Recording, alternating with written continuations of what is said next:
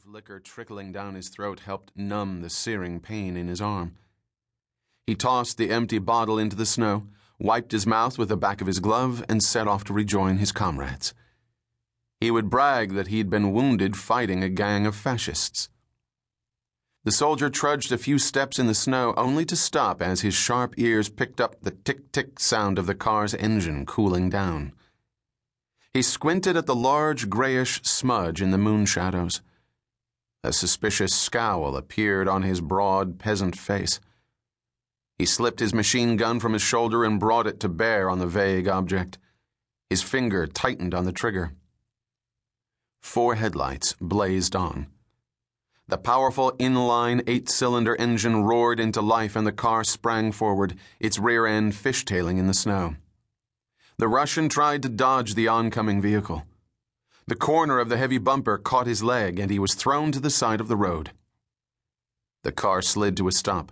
The door opened and the driver got out. The tall man walked through the snow to the soldier, his black leather overcoat slapping softly against his thighs. The man had a long face and a lantern jaw. His close-cropped blonde hair was uncovered even though the temperature was below 0. He squatted next to the stricken man. "Are you hurt, Tovarich?" he said in Russian. His voice was deep and resonant, and he spoke with the detached sympathy of a physician. The soldier groaned. He couldn't believe his bad luck. First that German bitch with the knife, now this. He cursed through spittle-covered lips. "Damn your mother. Of course I'm hurt." The tall man lit a cigarette and placed it between the Russian's lips. "Is there anyone in the farmhouse?" The soldier took a deep drag and exhaled through his nostrils.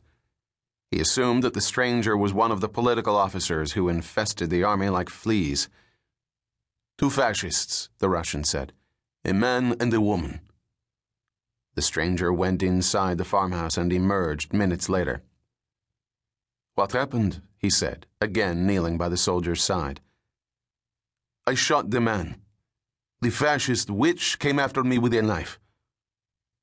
"Good work." He patted the Russian on the shoulder. "You're here alone?" The soldier growled like a dog with his bone. "I don't share my loot or my women." "What is your unit?" "General Gelitsky's 11th Guards Army," the soldier replied with pride in his voice. "You attacked Nemensdorf on the border." The soldier bared his bad teeth. "We nailed the fascists to their barns. Men, women, and children.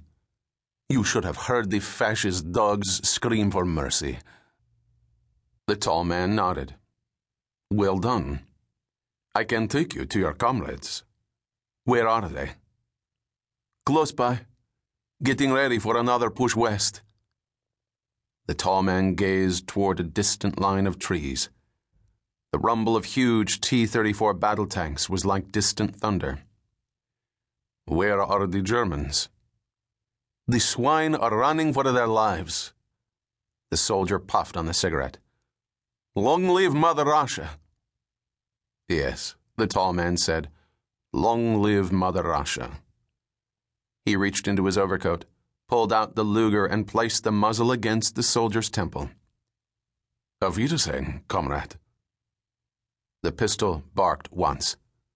The stranger slid the smoking pistol into its holster and returned to the car. As he got behind the wheel, a hoarse cry came from the passenger in the back seat. "You killed that soldier in cold blood." The dark-haired man was in his mid-30s, and he had the handsome, chiseled face of an actor. A thin mustache adorned a sensitive mouth.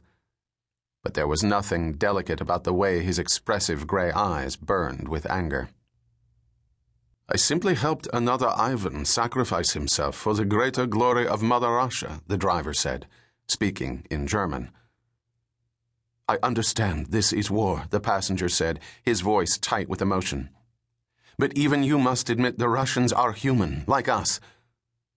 "Yes, Professor Kovac. We are very much alike. We have committed unspeakable atrocities against their people, and now they are taking their revenge."